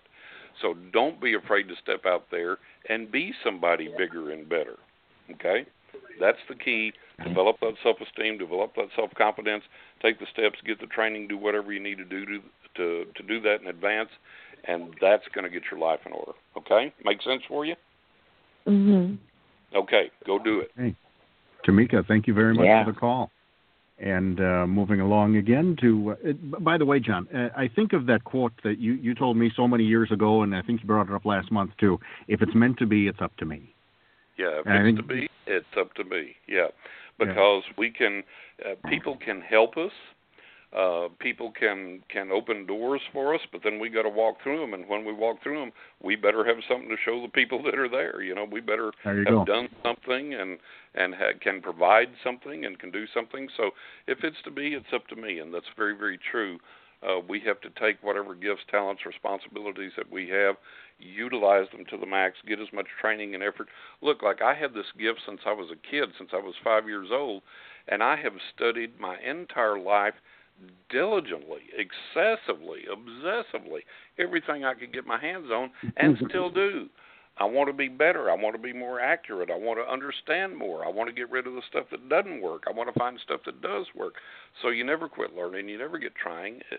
Quit trying. It takes training, takes effort, takes development, and that's what we have to realize. That's what we have to do. Sure. What was it? Socrates said, "All I know is that I know nothing." Yeah, there you go. Socrates? There you go. People ask me, they say, "Wow, you must have all this knowledge and all that." I say, "Listen, the older I get, the less I understand, the less I know." You know? It's like, and that's the beginning. That's the beginning of wisdom. I'm convinced. There you go. There you go. Back to the phones here. Area code 678. Hi, you're live on the Ryan Lindsay Show with John Russell. Who's this? Hi, this is Kathy. Hi, Kathy. Hi. I didn't hear the thing that said you were unmuted or something. That's why I apologize. Yes. My name is Kathy. Where are you calling from? Georgia. Georgia. Okay. Go ahead. Had a question. I met this guy. It was going good, but it seems like he's pulling back, but he's telling me to be patient. So can you tell me what's going on with him? I can tell you exactly what to do, and that's dump this guy and move on. There's no being patient. There's no waiting around. There's no hanging around. This guy's probably got another one or two on the side. And what you need to do is realize, hey, I'm much more valuable than this. I got to let go of this and move on, and I'm worth more. I'll get someone down the road that is open and available and ready for a relationship, committed relationship with me. But this guy is not it. He's stringing you along. He's playing you, and you got to get out of it. And you can't let your emotions overwhelm you. You can't let your fear overwhelm you. You know, we're all like, well, I've got some relationship. You know, if I let go of that, I got nothing. Well, sometimes nothing is better than something. You know, if you're with the wrong person, you're being treated the wrong way. You got to get rid of that and get that out of your life so that the good person can come into your life. And that's what you got to do right now. Get rid of this guy. Okay? Okay. Do you see? I guess. Hello. do you see what happened? I guess that I'm. I just told you the guy's a philanderer. Okay. The guy's a philanderer. Leave it at that. That's all you need to know. You know, why did that dog bite me? I don't know. The dog just bites. He's a dog, he bites. The guy's a philanderer. Leave it alone, let it go and move on. It's not your fault, it's nothing you did. You just gotta go on and make better choices, okay? Okay. All right. Okay. Do that now. Kathy, thanks for the call. Moving along to area code 707. Hi, you're live on the Ryan Lindsay Show with John Russell. Who's this and where are you calling from? Yes, Valerie, California. Hi, Valerie. Hi. Hi, John. Hi, Valerie. How you doing? I'm doing great. How are you? I'm doing good, thanks. What's your question? Yes, the man that you saw for me as a life partner in February, how do you see him enhancing my life? I'm sorry, you broke up there. Say again. Okay, the guy that I think he's a life partner you saw for me in February coming in 2021. Right. And I want to see how that will enhance my life or affect my life. How it will enhance your life or affect your life? Well, you know, the right life partner obviously is going to make a big difference in your life. It's going to enhance your life in every way, you know, intellectually, emotionally, spiritually, and so on and so forth. So, you know, it's good for you all the way around. Okay. Yeah. And that's okay. I just was trying to figure, will it be like travel and things like that? There will be with the right person, yes. And, you know, again, you have to look at what your priorities and goals are and make sure that you're connecting with that right person when they come along. A lot of times we miss specific opportunities that the other side sets us up with because somebody else comes along and we go, oh, look at them, they look good, they smell good, da-da-da-da, they don't travel, and I like to travel, but hey. And we wind up with the wrong person instead of holding out and recognizing, okay, well, this is close but no cigar. This person doesn't meet my needs in this, and this area. So that's how you recognize somebody, and that's how you hold out for the right person. And then when that person comes along, you get those things that you need, right? Okay. And you're still seeing that in February? Right. Okay. Great. All right. I'll call you all right. Best of luck. Thank you. Thank you. Okay. Thank you, John. You're welcome. Thanks, Valerie. Call us. Yeah, the last Wednesday in February, and we'll chat about that then. Yeah, there you go. And I have to tell you, there's before we get to the next caller, there's a funny story about that too. I had a client one time for a number of years, delightful woman, and I would always make these predictions about her romantic life. And the next time we'd have a reading, I'd go, did you meet somebody yet? No. And I was like, geez, oh, Pete. So we went through several readings, and I just said, hey, let me ask you something. Be honest with me. How are my readings for you as far as insights, accuracy, predictions coming true, da-da-da-da-da? She said, oh, my God, it just blows my hair back. She said, everything you see about me and people around me is accurate. It's true. Your insights are great. The predictions that you make, even when I think they're crazy, they happen. They actually come true, da-da-da-da-da. And I said, well, what in the world is the deal with the romance? I keep hitting these windows of opportunity for romance for you, and nothing ever happens. I said, what are you doing to connect with and make that romantic connection? Nothing. I said, well, for God's sake. I said, you can't sit on the couch and wait for God to drop him through the roof into your lap. You got to join Match.com or put an ad in the paper, go to parties, meet people, socialize, let your friends know you're wanting to meet somebody. Oh, it's like, I love it. If you want the new job, you got to send out a resume or two. Yeah, there you go. We got to do our part too. Spirit can be there and ready to help us and willing to help us, but we got to show up. It's like, unless you put on the jersey and get in the game. Oh, well. Folks, we got about 25 minutes to go here and a couple of people on hold. Remember, if you want to go live on the air, you'll need to, and you're on hold, you'll need to press the number 1 to let me know that you want to go on the air. That gives me a signal here to just raises your hand to let me know you want to go on with John Russell. 319-527-6702 is the number to call, and we'll move on to area code 561. Hi, who's this? Where are you calling from? I'm from Florida, and I've been in. Oh boy, hon, we can barely hear you. I can't understand her at all. Yeah. Can you hear me now? Just a little bit. Let's give it a shot. Go ahead with your question. Okay. Happy Thanksgiving. Do you see love coming? I'm sorry, I couldn't understand her. She said, "Happy Thanksgiving," and do you see any love coming for her? Oh, okay. Yes. Happy Thanksgiving to you, and oh boy, you're just you've got to make different choices in the way that you look for romance, without being judgmental. It's not a judgmental thing, but you're kind of willing to accept whoever will have you or put up with you or whatever at the time. And you've got to realize that you have way, way, way much more value than that. And you have got to start calling the shots in your romantic life and the way that you want things to be. And you have to develop the self-esteem to realize that you're worth that and that you need to do that. And when you achieve that, then you're going to be able to attract the right person into your life. But that's going to be the key to it for you, okay?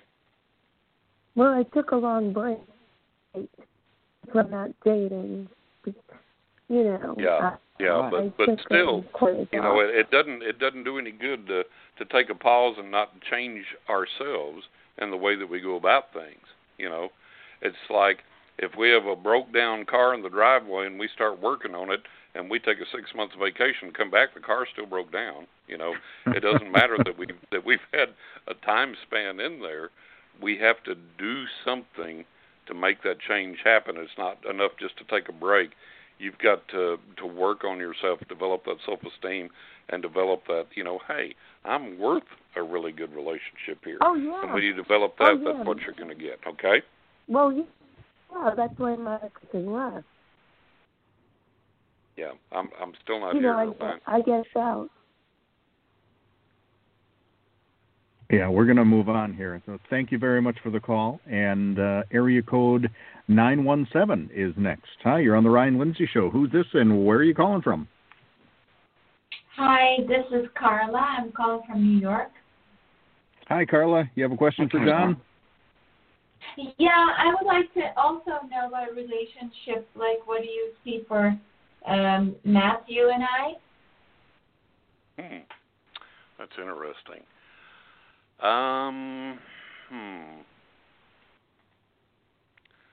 There's some kind of a disconnect there between the two of you, where it's almost like I love you, but I don't kind of thing. It's hard to describe, but there's a real disconnect there that it doesn't.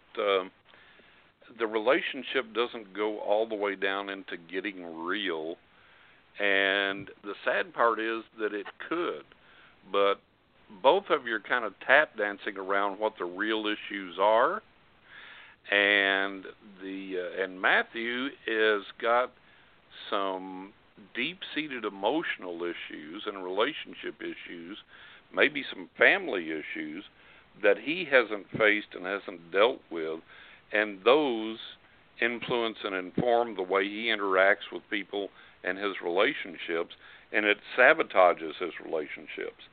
So until he's willing to sit down and look at those and face those and deal with those, you're really not going to go anywhere. It's going to be a problematic issue for you. So that's the thing. Both of you got to sit down and get real, and unless both of you are willing to do that, and especially unless he's willing to do that and confront these issues, then the relationship's not going to go where it could go. Now, if both of you are willing to do that, and if he's willing to be that open and honest, and you succeed in that, this will be a good relationship.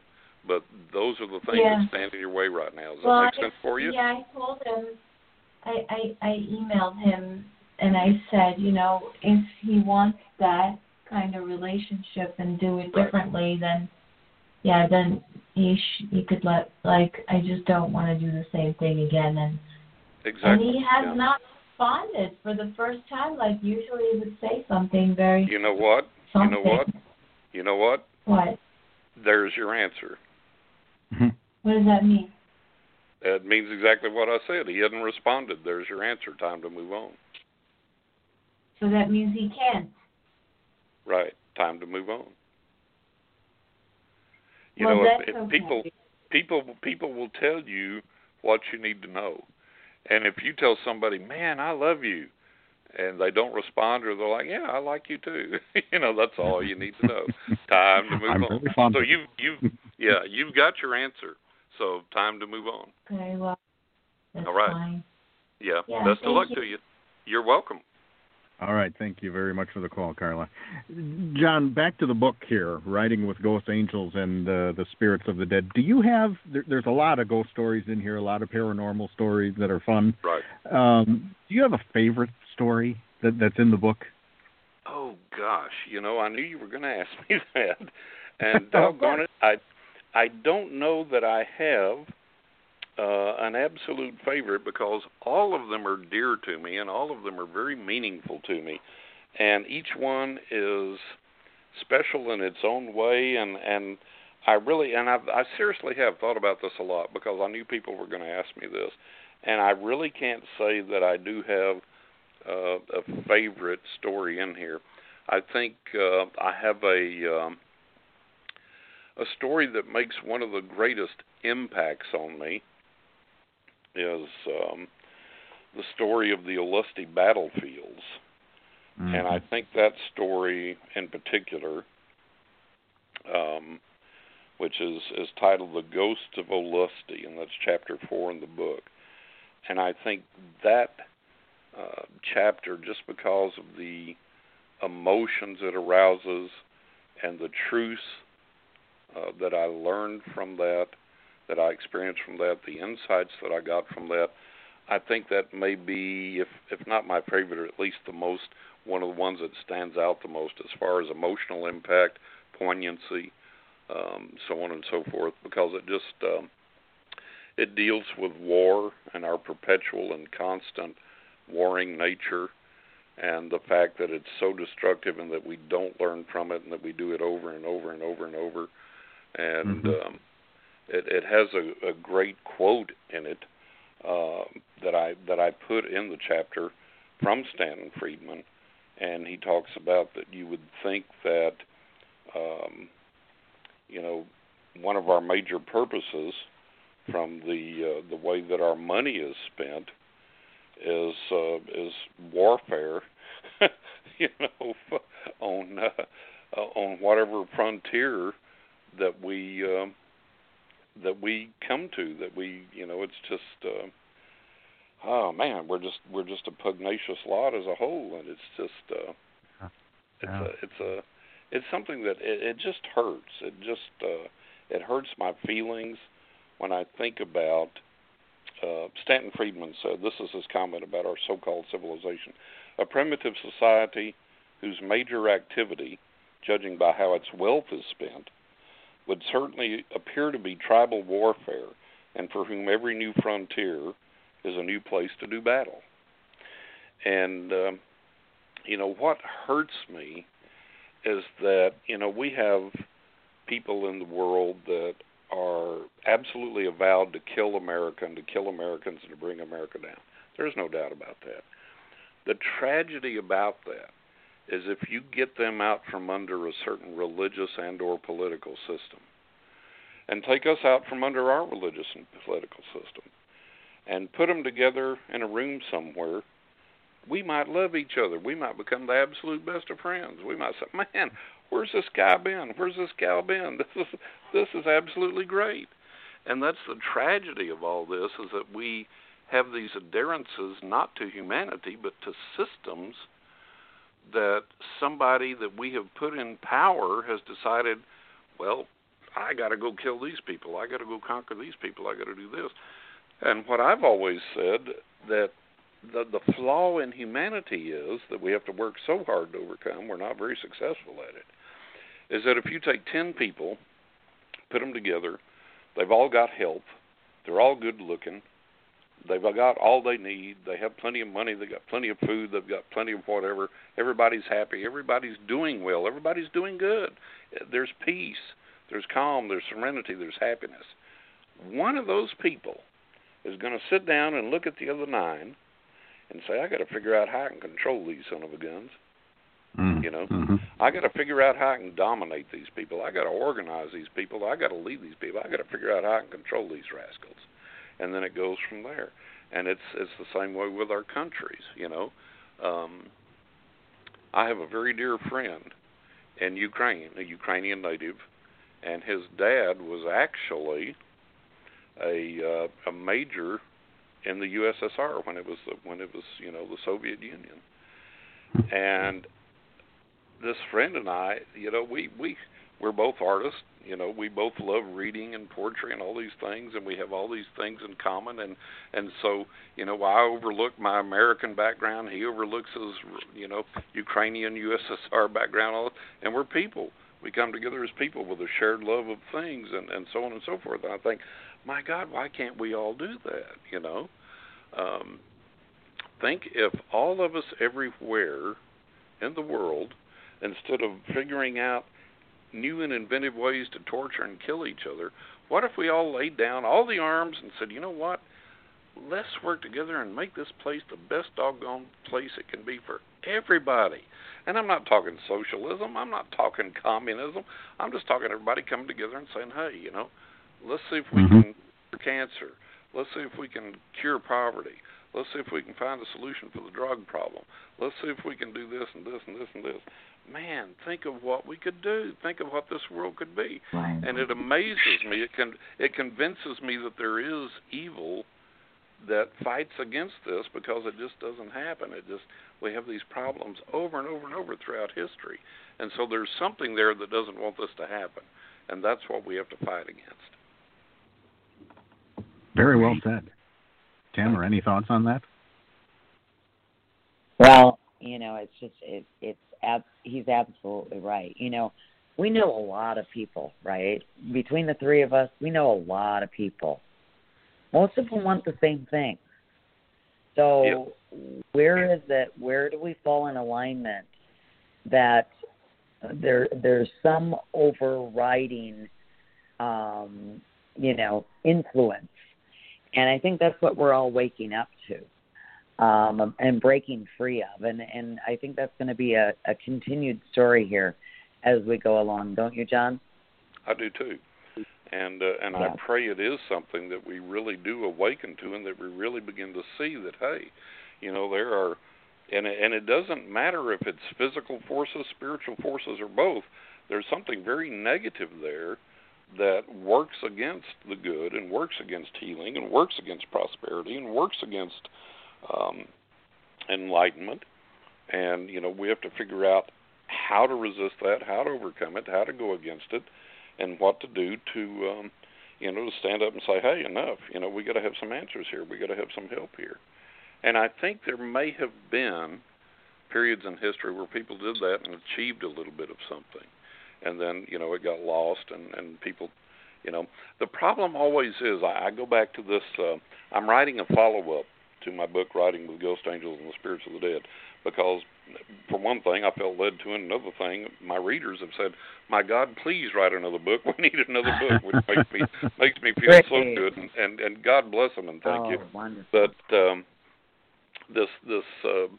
this follow-up book that I'm doing, we had when I was a young man, very young man, almost a boy, we had this, boy going into young man, actually. We had this prayer group, mediumistic circle, whatever you want to call it, in our home for a while, and we got some really amazing results. I mean, with practicing some healings, doing some healings and things, and the things that we saw and discerned and learned, and da-da-da-da-da, and we were actually helping people and healing people and doing some good.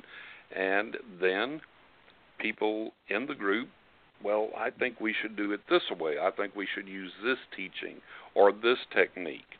And when the majority said, well, we don't really feel led to that. We don't really want to do this. This is working. Unless if there's anything good there we can integrate, fine. But we don't want to drop all of this and follow da-da-da-da-da, Then the person would get upset and leave and try and take part of the group with them to, bolster their ego and to be the leader and to be this and that.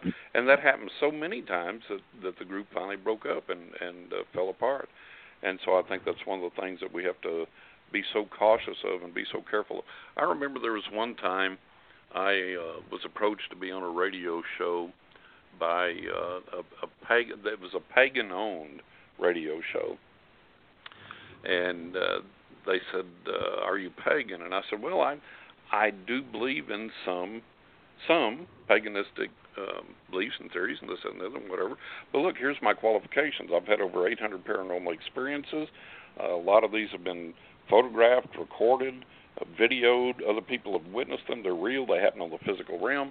My clients can tell you their feedback has been 90% accurate over the years and da-da-da. Yeah, but are you pagan?"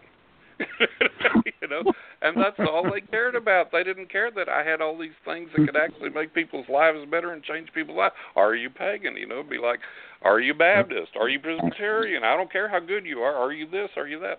And that's what we have to overcome and get around. Right. Well, what are we anymore anyway, right? Yeah. Yeah, we've been trying to figure out certain things like that for years.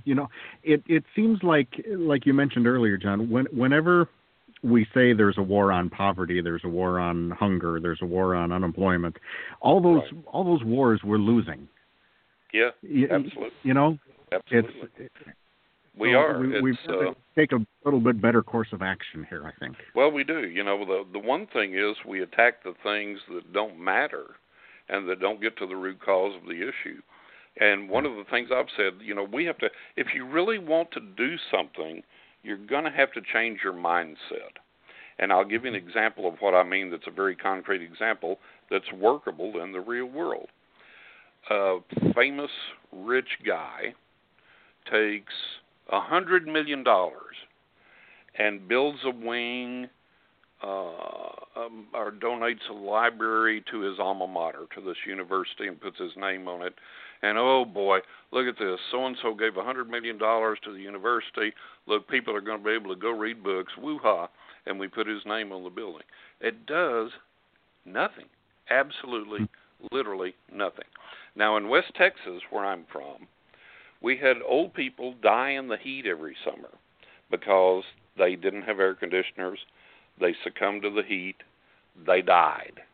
This is a news story that occurs every year in hot parts all around the country. Old people die because they don't have air conditioners. They can't stand the heat. They die from the heat.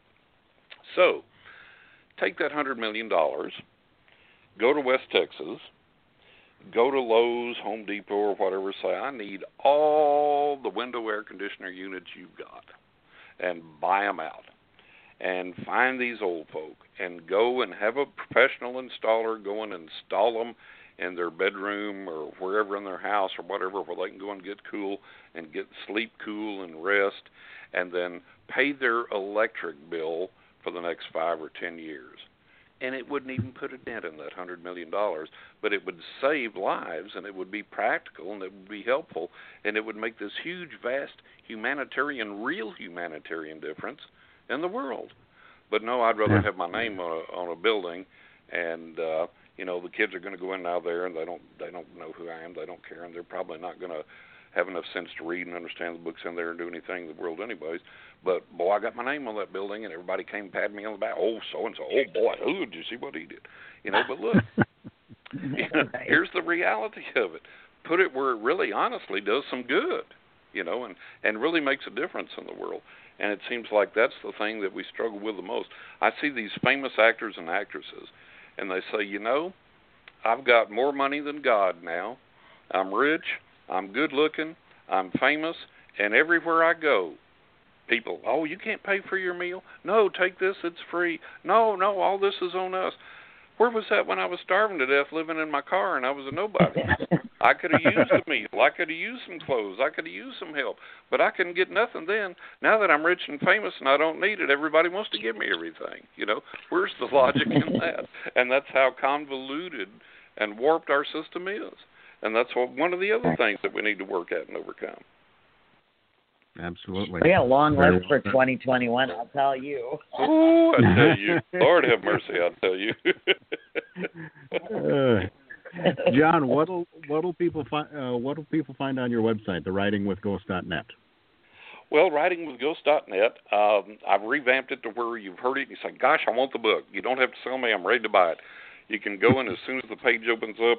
There's buttons on there you can click for Amazon, Barnes & Noble, Books A Million, Walmart, Apple Books, on and on and on, so you can buy it right then and there. If you still need convincing or, well, what's this about a little bit more, I tell you about that on the website as well. I've got tons of reviews on there from the major reviewers like Publishers Weekly through Book Life, Kirkus Reviews, Reader's Favorite, lots of those. I've got reviews from big names in the industry, Uri Geller, Phyllis Galdi of Fate Magazine, and all those are on there. And then just some regular folk like you and me, quote unquote, and those are there. So there's some links to podcasts, radio shows like we're on now that people can listen to, past episodes if they want to, and get some idea there. So that's what they're going to find there. If they want a reading, an in-depth reading, they can go to johnrussell.net, just johnrussell.net. And, excuse me, there they're going to find everything they need to schedule a reading, the rates for my reading, my credentials. I've got over 80 client testimonials on there about my readings, shows I've been on, my professional experience, expertise, all that. So all that's there. So they can go to johnrussell.net for the readings, writingwithghosts.net for the book. And again, I'm working on another one. It's going to be good, too. Excellent. Right. Are you still painting? You know what? I am still doing my art. It has to take a back seat, as it always has, because the spiritual work is on the front burner and always has been. But yeah, I still do my painting and photography, and less so now that I'm so focused on my writing. The thing of it is, what nobody tells you and you find out, well, people do tell you after it happens, when you publish a book, you're no longer a writer, you're a bookseller. So there's a ton of time spent in advertising and marketing and all of that. And then I'm working on writing the new book so I can get it out hopefully in the spring of next year. And that eats into the time for the art, the painting and the photography. But it's still there. I still love it, and I still do it. And I've gotten some amazing spirit photographs over the years and things like that. So it's still there, but it's on the back burner, unfortunately. And the readings and the writing are on the front burner, and that takes up the time for everything now. Sure. Right. John Russell, folks, Writing with Ghosts, Angels, and the Spirits of the Dead. Take a look at writingwithghosts.net and johnrussell.net. John, we'll do it at the end of December. How about that? We will. I'm looking forward to it. It's always great, and it's always great to be with you and Tamara. We have a blast. We have a good time. We have great listeners. We have great questions. And again, you need a longer reading, you need a full reading, go to johnrussell.net, and we can fix you up there. And please get the book. You'll enjoy the book, writingwithghosts.net, and you'll have a good time with it.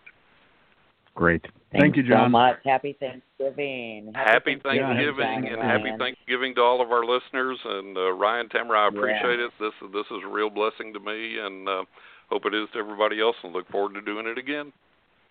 Excellent. We always have fun. Thank you so much. Yeah. Okay. Have a good one, guys. He's something, isn't he, Tamara?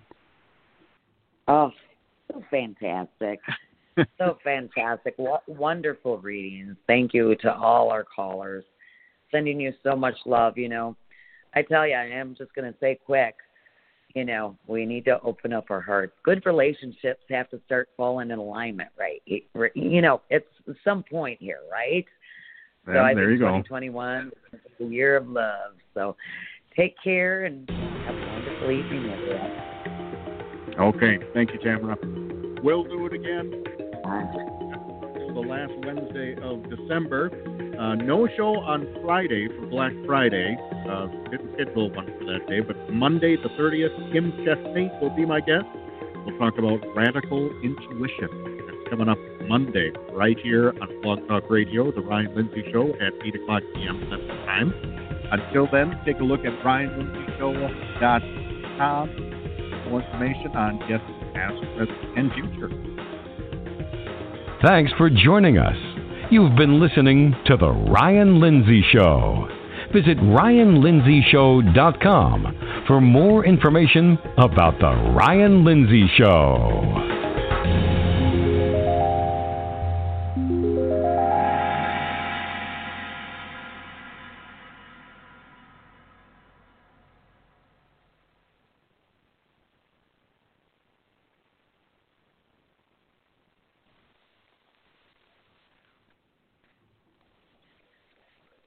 With Lucky Land Slots, you can get lucky just about anywhere. Dearly beloved, we are gathered here today to... Has anyone seen the bride and groom? Sorry, we're here. We were getting lucky in the limo and we lost track of time. No, Lucky Land Casino, with cash prizes that add up quicker than a guest registry. In that case, I pronounce you lucky. Play for free at LuckyLandSlots.com. Daily bonuses are waiting. No purchase necessary. Void where prohibited by law. 18+. Terms and conditions apply. See website for details.